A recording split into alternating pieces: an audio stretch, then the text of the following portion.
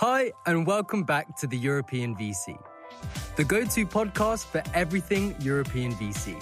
If you love the show, share it with your friends and join our newsletter at eu.vc.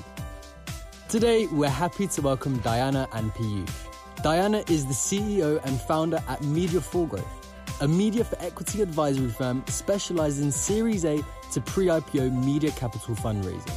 Piyush leads the Brand Capital International team in Silicon Valley as Vice President of BWI, the strategic investment arms of the Times Group, India's largest multimedia conglomerate. If you enjoy our content, do support us by hitting the follow button, giving us a review, and following the European VC on LinkedIn.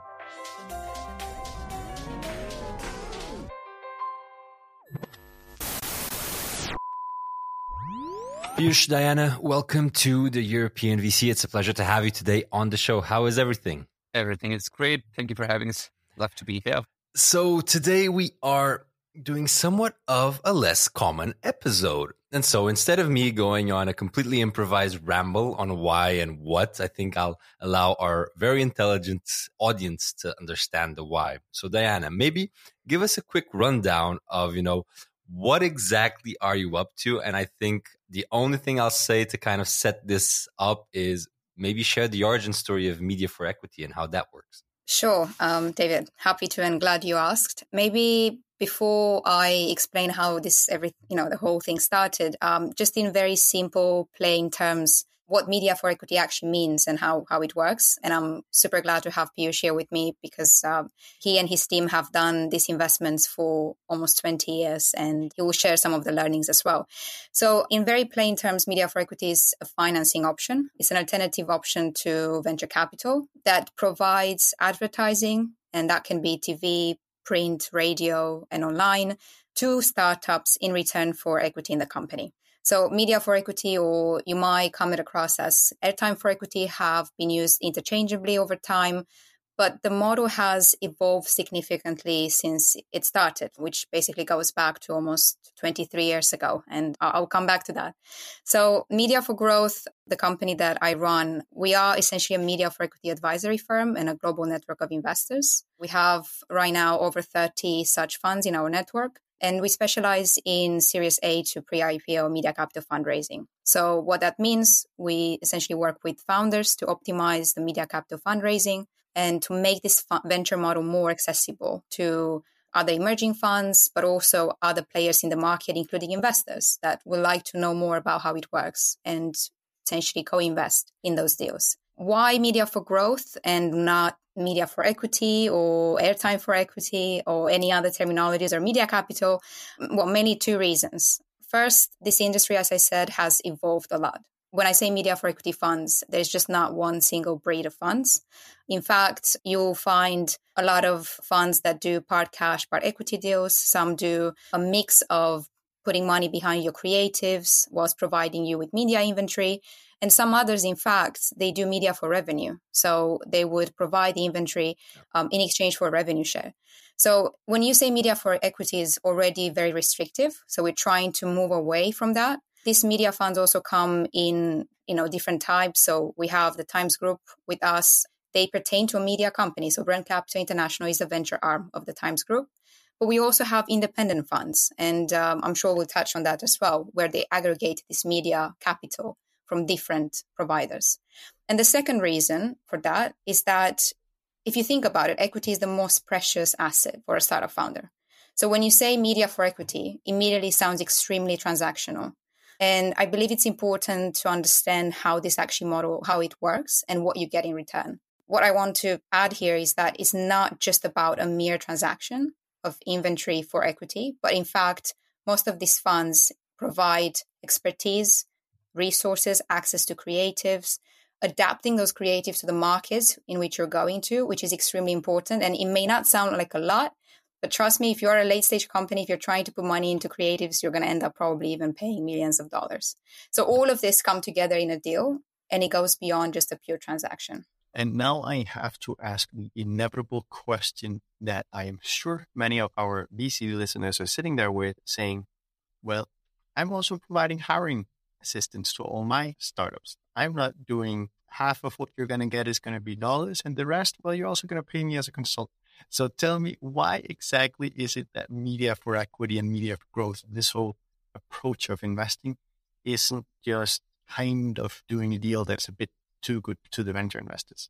In order to talk about why this model works and why it has worked so successfully for us, let me take a step back and talk a little bit about the Times Group and how exactly it came up with this idea of media capital or media for equity. So the Times Group, as you might be aware, or some of your listeners might be aware, is a 180-year-old organization established by two British gentlemen in 1838 called Bennett Coleman and Company Limited. The company was then moved to an Indian family who's owned it since 1956. And the company was primarily centered around a large print property called the Times of India, which many might not be aware is the largest circulated English newspaper in the world. The Times of India, while was growing on its own and it's still a formidable player in the market, also started working on other multimedia assets as the company grew. So it added television to its portfolio, it added radio to its portfolio, added a number of periodicals, magazines, and a number of other assets along the way. By 1995, the group already was one of the largest in the country, and it started its digital arm. Today, after Google and Facebook, Times Internet Limited is one of the largest internet media companies in the country, has around 700 million viewers every month. And its other properties like radio are some of the largest. Its television network, General News, is the largest in the country, and so on and so forth. So a very, very large media conglomerate that had established its brand in the mind of the consumers during these 170 odd years. Come 2003, the group realized that they can start venturing out and investing in companies using its media assets. And the reason it could do it is because the fact that it had so many different media properties that were able to cut across several demographics across the country allowed the group to have startups of all different sizes and nature, to work with and invest in. So in 2003, we started this model called Brand Capital in India. Between 2003 and 2015, the company invested in over 850 companies, invested over $3.5 billion during this time. And the model was very successful. We had investments like Flipkart, investments like Big Basket, a more recent investment like Byju's, companies you've heard of coming out from the Indian marketplace. In 2015, we decided that we wanted to go global. We had looked at many companies who wanted to expand into the Indian market, but they were not able to do so on their own. So companies like Uber tried it on their own in 2013, 2014, couldn't do it. Airbnb, Coursera, all of these companies were having trouble navigating the complex Indian landscape. So we came in and we said, we'll invest in your company. We'll put in our media assets. We'll give you access to media, yes, but at the same time, we'll give you a few additional things. One, will give you a very strong understanding of the psyche of the consumer in India, which as a company that does not belong to the Indian marketplace when it starts, does not have. And therefore, you have the advantage of landing in a market with an inherent understanding of how to go about navigating your way to the consumer. Number two, will also help you figure out what's the best communication strategy when you're reaching out to your consumers in India. What's the best markets to go after? Should you go after the metro cities, or should you go after a smaller town to begin with to pilot your project? And number three, as a large media company ourselves, we had a network of almost 30,000 advertisers that we work with. Are there any ways that we can get your foot in the door and help you reach out to some potential partners along the way as you expand into India? So for us, yes, it is a media capital investment. Yes, we do put media on the table. But what we are also bringing alongside is a very strong understanding of the market, a very strong understanding of the consumer, and an ability to not just give you media, but to actually give you conversions on that media. Because trust me, a publisher really understands its media very well. And if there's somebody you want to consult as to how you want to deploy that media, it's probably the publisher itself. And these are the things that are very typical and very unique to a media capital investment, which allows us to have a portfolio which in the international market now is 40 companies strong. We've committed over $150 million during this time. We've invested in companies in the US. Around 70% of our portfolio is from the US market, but we have investments in UK, we have investments in Finland, Australia, Singapore, essentially anywhere a company is looking to expand into India. If they believe in the power of branding, if they believe in the power of what media can do for them, then we are there to help these companies grow and scale. And could I ask you, Diana, then, because I think it's natural to then say, Is there an equivalent in Europe? Do we have players that do this in Europe? Absolutely. And I'll come back to this question. I just want to just very briefly wrap up on what just Piyush said and going back to your question about why VCs should, really care about this. And if you look at the European market, right, because that's really what we're talking about as well today, the kind of trend that we're seeing as well, there's not that many consumer-focused VCs. Across the UK, I'm here in the UK, but also in Europe as well. A lot of the companies that have raised media for equity are predominantly direct-to-consumer companies. I mean, we have a lot of exceptions and a lot of B2B companies or B2B2C companies, but primarily we're looking at direct-to-consumer startups. So a lot of investors are a bit reluctant to put money that they know for a fact it will go 100% into advertising. They will try to probably exhaust all the digital channels or try to grow organically or through network effects, which makes a lot of sense. But a lot of companies reach a point where you spend a lot on digital, but no matter how much you're trying to spend, you're going to reach those diminishing returns. So you could go to a VC and raise $1 million, or you could go to a media capital fund and raise $1 million, but you will get probably $5 million worth of media, the expertise that also Piyush explained, and all the other resources that come with all these big corporates alongside. So that's, I think, just to summarize why I think investors should maybe look towards media funds as a partner. And luckily, we see a lot more such investments that happen at the same time. So we have both VCs and media funds investing together. And it allows the startup founder most of the time to raise larger rounds of funding and to also extend the runway. And just to substantiate some of what Diana said with data, what we did last year, we decided to look at the marketing spends of some of the companies that have gone public more recently in the US market. So companies like Coinbase, Robinhood, Freshworks, companies that have had a fairly good IPO in most of these instances, because most of these companies listed in 2021. If you look at their balance sheet, if you look at their 10Ks, what we realize is these companies on an average are spending between 15% to as much as 55% of their total expenses on marketing. So it's a very, very large amount of money, which is in any case coming from venture capital at the first place. Now, if venture capital is anyways funding that, which in turn is going to, let's say, a Google or a Facebook, why not have a media capital investor come in, potentially put in that 30% and effectively increase the runway of the company by another 50%, by that capital now being spent towards operational assets rather than it being spent towards media and marketing. So I think that is very important to remember, because whether or not you bring in media capital, these companies are going to spend on media one way or another. Whether that happens through venture capital money or whether that happens through media for equity, it's going to happen one way or another. I want to deep dive a bit on this, because it's actually two questions in one. So first question is, if this were a traditional episode, we would have by now kind of spoken about the strategy, the thesis, the typical deal, right? What is the typical deal? Like, what does that look like, right? So that's kind of my question. What is a typical deal?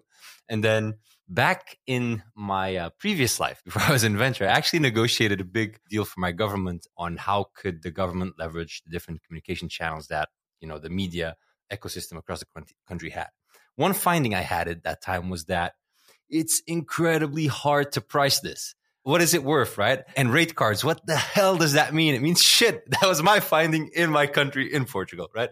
So having that said and bringing the two questions together into one, what is a typical deal and how do you value this thing, right? When we say it's a 5 million euro investment or whatever the currency is, right? How do we get to that number and how do those conversations happen behind the scenes? Like any other fund, we have an investment thesis that we center ourselves around.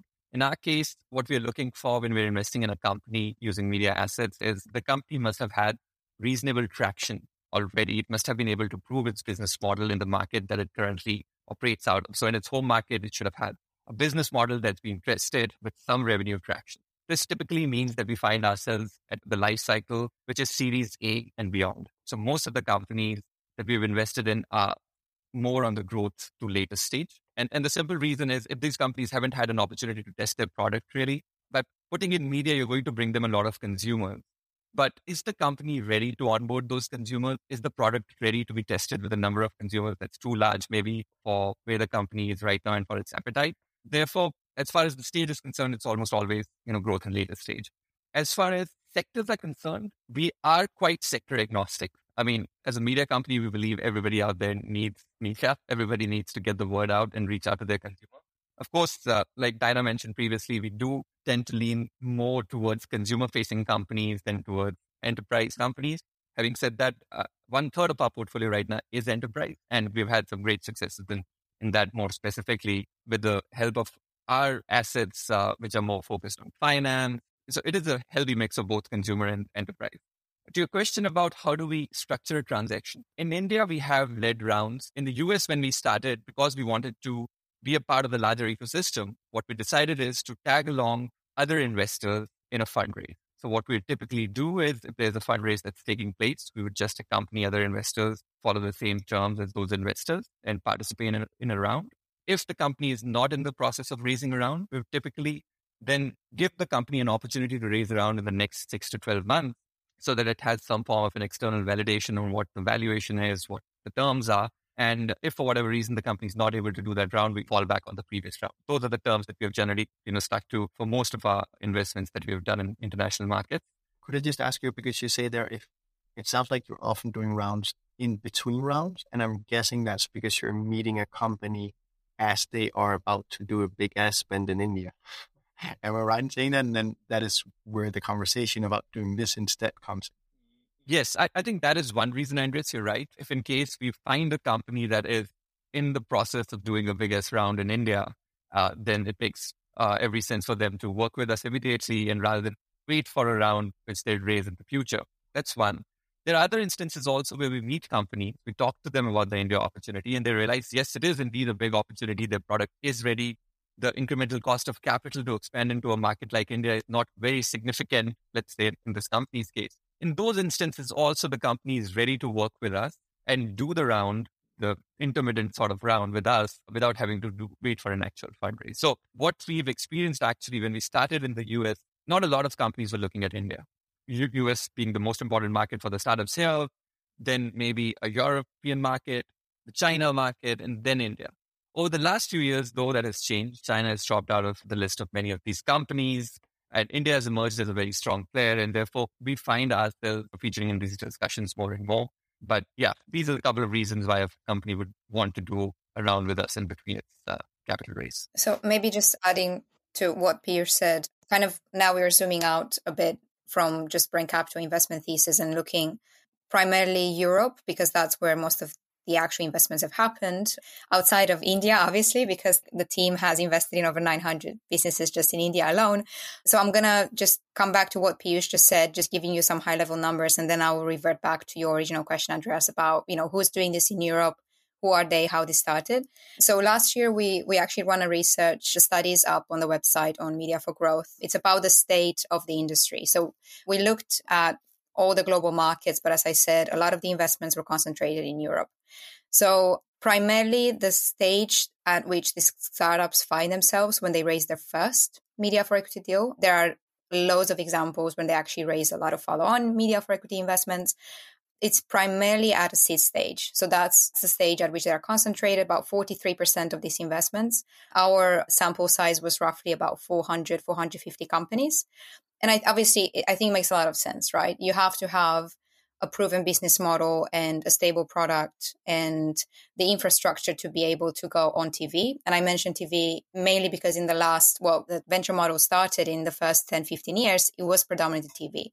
It was one of those channels that it can supercharge your growth, but it was just extremely difficult to access as an early stage company, primarily from a finance perspective, but also from an expertise point of view. So that's the stage. When you're looking at business models, what's actually really interesting is that 31% of these companies are actually operating on a B2B model. And I think the reason this is interesting, it's because the media for equity model has also evolved. So it's not just TV and it's not just media companies investing in this company, in the startups, but there's a lot of independent funds that have started to aggregate radio, TV, outdoor, digital, which basically what that provides is a lot of flexibility and options to these companies. So they don't have to just do TV, and then ultimately they will be obviously restricted in terms of the sectors which they're at or the stage or the type of model which they operate in. So that's an interesting fact in my opinion. And then also when we zoom in at the different sectors and industries, we have e-commerce, digital health, fashion, tech. These are like predominantly the most popular industries, but then you also have more general SaaS. And with the Times Group, we have enterprise options, examples as well, like the Skera in Singapore. And Piyush, I don't think he mentioned, but another interesting fact as well is that the team actually invested in public listed companies as well. So there are examples such as Q Media, which are listed on Canada Stock Exchange, or Tally in Australia. So this is an interesting model. If you try to contextualize it in the venture landscape overall, it sits within different stages of growth, from all the way from seed stage, I would say probably Series A more so now, all the way to pre-IPO and even IPO, so public listed companies. David asked a question, and Piyush, you were on your way to answer it, and then I kind of interrupted the flow, and I'm sorry about that. But I do think it's interesting, so let's get back to it. The question was, how the hell do you value the media that you provide to the startups? Absolutely. And I was about to say that I think the only thing that's been consistent about media companies across the world is the apparent inconsistency in pricing media. It seems to be a problem for most consumers everywhere. And I think it's no different in India. It's no different in the US as well. And again, one of the questions, Andres and David, we get all the time, how do you price this media? What is the value that I'm receiving? Because am I giving my equity for a discount if you're really pricing this media for too much for me? There, I think very early on, we realized that if we were to do anything along those lines, both as a brand, as Times Group in India, as well as somebody who wanted to establish themselves as an investor, it was very important that the message went through to the companies that what was most important to us was their best interest. And if we were to try and squeeze out more equity by giving them higher price media, at the end of the day, these companies would not do well in a marketplace where there are other competitors probably buying media in cash, finding it cheaper. And therefore, I think it's more a market force that has led us to come to a point where the media that we offer these companies is very competitively priced. One, because we have skin in the game. These companies need to do well for us to make any return out of it. Second, these companies are also very good negotiators. So oftentimes you would find clauses that protect their interests in our document. Not every company that we work with works with us on a most favored nation clause, I would say. But at the same time, there's often a request that please ensure this pricing takes place very competitively. Having said that, what we have done within our organization is we have established a team called Brand Strategy. The responsibility of brand strategy is to act as a third party within the organization and negotiate on behalf of all our portfolio companies with our sales team. So they are the ones who are responsible for getting the best pricing for these portfolio companies and act as independent advisors. They're the ones who carry out their campaigns, who come up with, ideas for what creatives would look like, what copy would look like. Their responsibility essentially is of a media agency, sitting outside the rest of the organization in a manner of speaking and working on behalf of these portfolio companies. And I think that is what has led us to instill confidence in our portfolio and subsequently our pipeline for them to continue working with us and, for us to get to a number which is around 1,000 odd companies put together under Times Group now. So you are absolutely not also in the editorial team of the Times Group. That is very clear and everyone can understand that. But I am sure that there is misconceptions and considerations about how does this actually work. So I'm curious to hear how you have thought about that and how you communicate that to the ecosystem. Again, being a company that largely works on brand value, on having established its brand to its consumers, the last thing we'd want to do is dilute that by sending the impression that there is any level of influence from the editorial side of our business on the investments that we have. And therefore, there are very strict measures that have been put in place to keep the editorial side of the business separated from the investment side of the business. In our documents, it's very clearly stated that there'll be absolutely nothing that we can do to control what the editorial arm of our business writes about these companies. The coverage of these companies, its founders, or its associated business would be absolutely independent. And it is something that both us as well as the companies that we work with sign off on.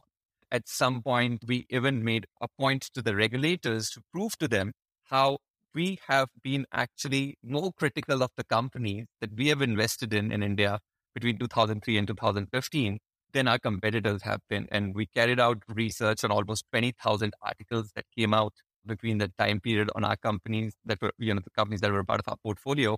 And we categorized those articles as neutral, positive, or negative. And it turned out that we had more negative coverage on our articles, on our companies than our competitors did. So this is something we take very, very seriously. Again, something that's extremely important to really instill that confidence in the larger venture capital ecosystem, that yes, you can trust this as being just an investment arm where the form of investment is different from venture capital, but the intent is no different. It's to make financial gains without having any impact on the other arms. My understanding is that there's, very broadly speaking, I'm going to use the term media capital because I like it, right? There's, broadly speaking, two types, right? There's media group owned media capital funds, and then independent or non-media group owned media capital funds. I think asking pros and cons is a bit of a childish and lazy question. So the way I would think about it is more, okay, what are the differences in those strategies and what is best suited for what, right? In terms of both the startups, but also, the organizations behind it and how the whole operation works.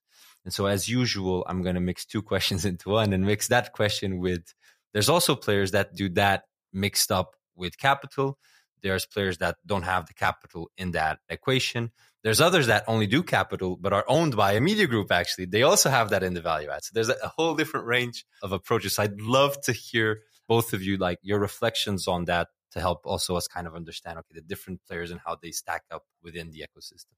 I'm happy to start, and Piyush, you can jump in. And I promise I will pair this answer to the original question from Andreas of how this started and where we are, etc. But I can't promise I'm going to do it in a chronological order, so just bear with me. But let's go back to the media fund types. Again, just because it makes it easier probably to explain and refer to something that already exists in the market. In my opinion, these two models are not very different from what you see in the venture capital right now. So you've got VCs, which are independent. You also have corporate venture capital funds.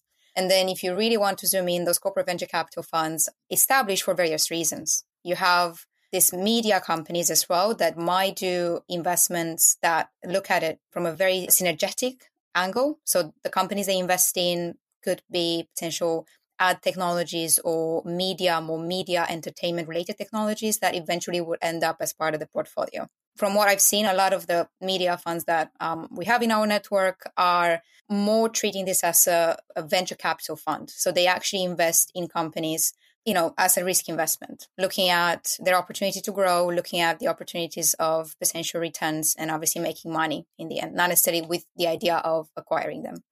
So there are two types, as you said, David. I think the most prevalent fund model still remains is the one that it's owned by the media groups.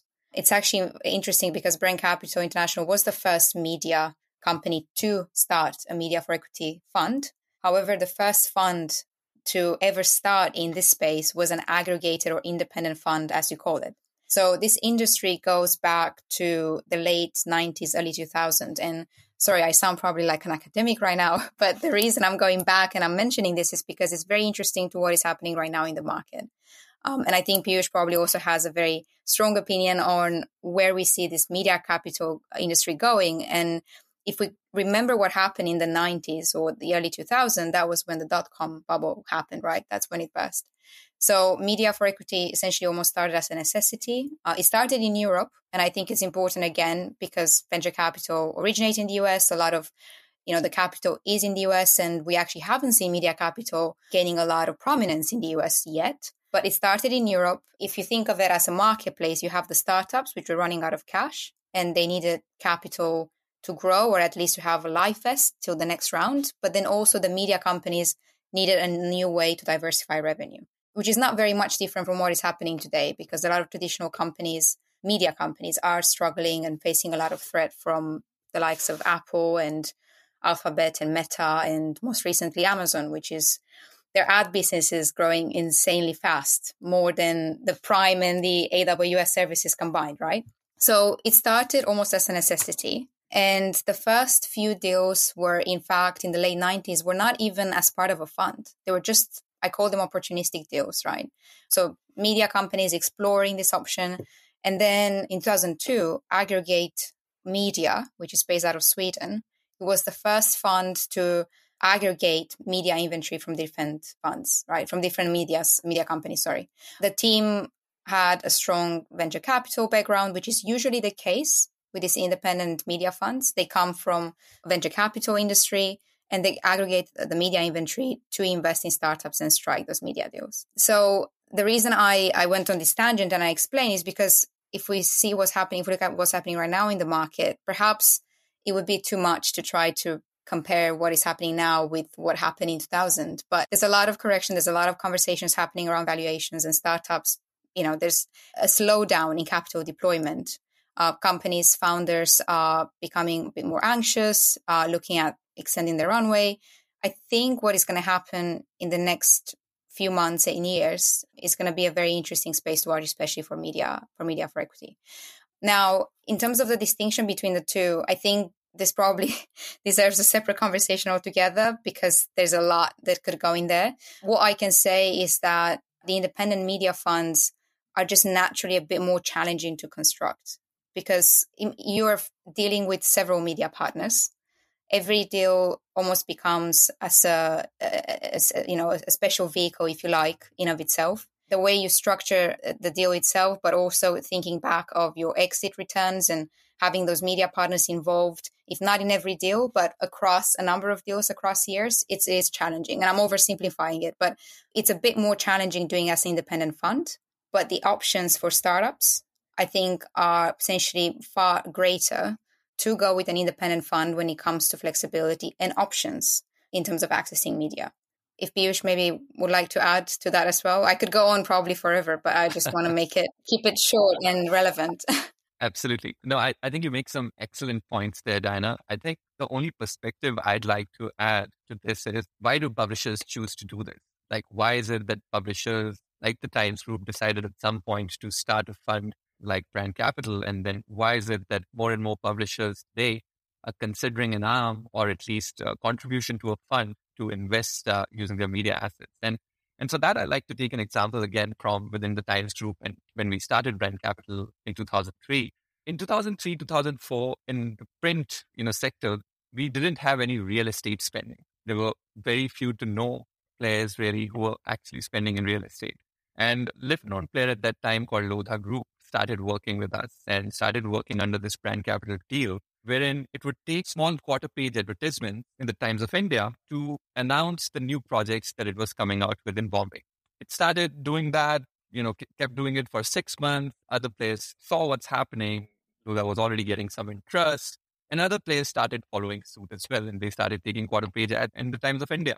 Soon those quarter-page ads became half-page ads. Half-page ads became full-page ads. And then full-page advertisements became jackets. Today in India, if a real estate project is being launched, it is rarely the case that you would not have a full-page advertisement announcing the release of that project coming out on Times of India, if it is happening in a major city like Mumbai or Delhi or Bangalore.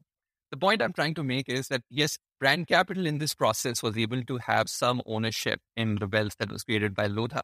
But what was even more important is it was able to create real estate as a new spender, as a new category of spender in its advertisers on print. And that has brought in cash to the publisher alongside the equity that it brings in by making these investments. So we call this stirring the pot. The idea that once you bring in a couple of advertisers into the pool, into the mix, you would have a number of other advertisers also come in and start spending with you, whether through equity or through cash. And in this process, we do something called category creation of a new kind of advertiser that previously never spent with you. Now, to Diana's point, I think she covered it very well. And she said that you have players like Amazon and Google really taking over the market. Today, if you look at the US market, there's sort of a tripoli that exists between Amazon, Google, Facebook, and now TikTok's emerging as one of the other players. Between them, they're like 70% of the whole market. What's happening increasingly, and this was 65% 3 years ago. So what's happening increasingly is the smaller players are getting edged out. Startups do not spend with these companies. They don't spend in cash. They don't spend through media for equity. And therefore, these smaller players are becoming irrelevant. What a media for equity or a media capital transaction allows these publishers to do is to become relevant again to an ecosystem that's otherwise forgetting about them. And I think that's why it's very important to consider, for these publishers to consider either starting something on their own or participating by being a part of a larger fund through which they can deploy that capital for these companies to realize how useful these publishers can be for their growth. And it doesn't just stop at Google, Facebook, and Amazon.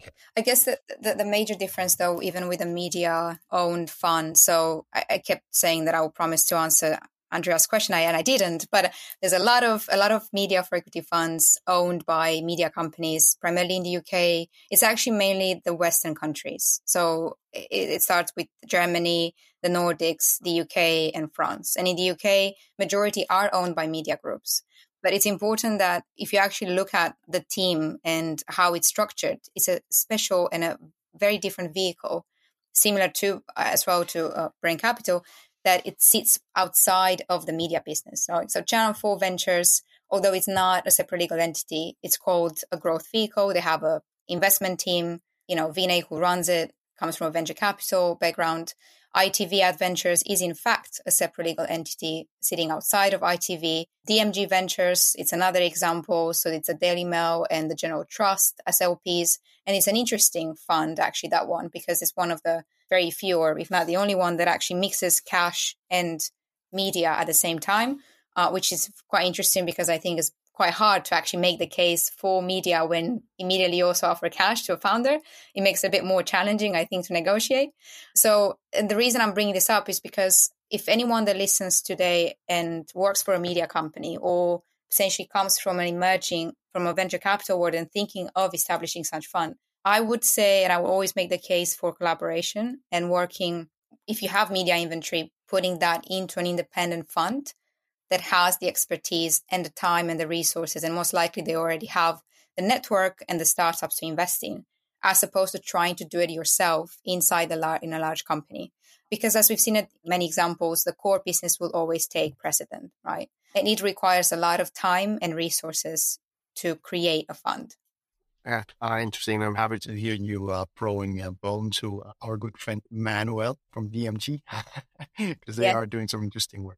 Cool. If I may, I'll take us to the quickfire. The quickfire round is our little special round where we end off with quick answer questions. Are you up for it? And feel free to take whichever question you feel like when I ask. Sure. First question of the quickfire is, what areas, technologies, or sectors excite you the most that other people don't really feel that excited about? I mean, I think the creator economy and the D2C space, I won't say other people don't feel as excited about, but I feel there's still more to be explored in those categories than has been. Yeah. I agree with Piyush. And I would say, direct to consumer brands, I would probably zoom in on femtech. It's an interesting sector actually, or focus area that has been growing a lot, but also more like sustainable beauty brands. I think we've seen some interesting companies that are using CBD-based products. And the reason I think it's interesting and we don't talk enough about it is because it's a highly regulated industry. However, we've seen a lot of progress lately in the space. For example, I think it was Google just a few months ago that it actually started allowing CBD products to be advertised on Google. And mental health as well. And I think particularly the use of like non-conventional treatments like psychedelics, for example, which again, we don't talk enough, not because it's not interesting. I think it's highly regulated and a lot of investors are trying to stay away until there's more progress happening in this space. Second question, and usually we ask for tips for emerging managers, but instead today we will ask you, what are your top tips for VCs who are looking to work with media for growth partners?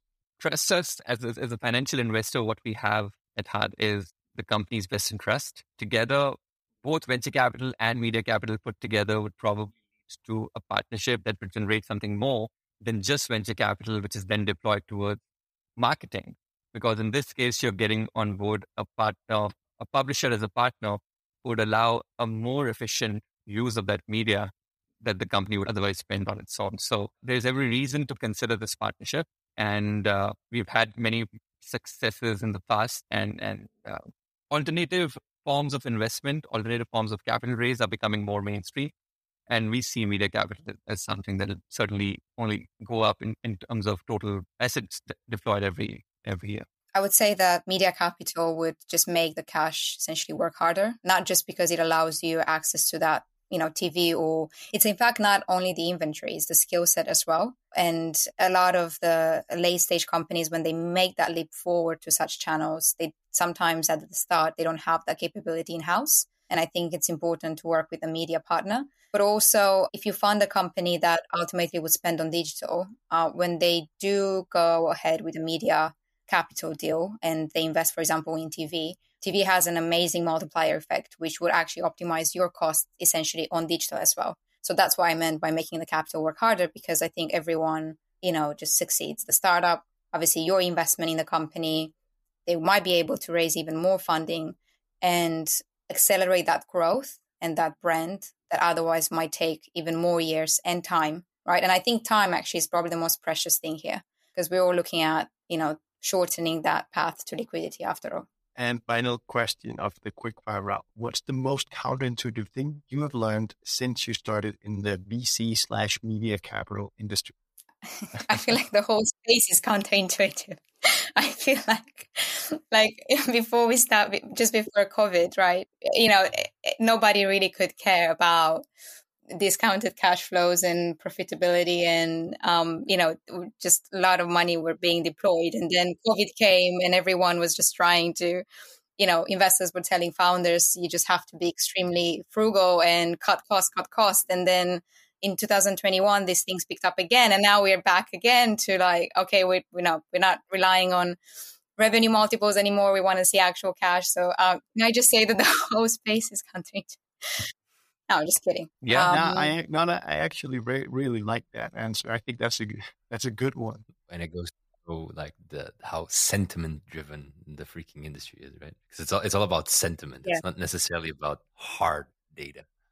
So it is a very interesting reflection, I'd say. I just add a point to what Anna said. What also counterintuitive, one of the things that happens during the times of recession is the first thing that gets knocked off from P&Ls is marketing and advertising. And it's obviously media companies that struggle during this time. What I'd say, however, is it's also an opportunity for many startups to really, and companies to really find their way to the consumer when there isn't as much noise in the market. If everybody is advertising in 2021, when everything's at an all-time high, it's very difficult to get that consumer's attention. But if you're doing it at a time when almost everybody's cut down, slashed their marketing budgets, it's a good opportunity for you to reach out to your consumer.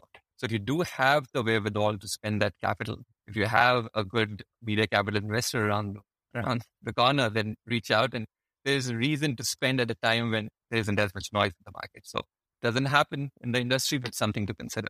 Yeah. And also if any of your portfolio companies were actually investing perhaps last year in advertising, and now because of what is happening, they probably had to cut costs or they're thinking of cutting costs. It's just a lost opportunity because you spend all that money and time to build your brand.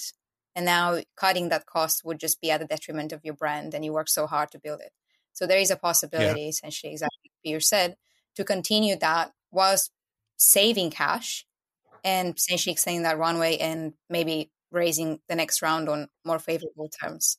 Yeah. And on that note, I would thank you both for participating. I kind of feel like making a joke saying that we will announce our fund of funds media for equity activity, but that is just a joke to our listeners. But it's very insightful. After all, EUVC is a media and an investment house. So we're obviously super interested in these topics. So I really appreciate your time. Thank you for joining us. And I think our listeners will enjoy it thoroughly as well. Thanks for having us, David. Thank you, David. Thanks, Andrew. Thank you for listening to this episode of the European VC, the go-to podcast for everything European VC.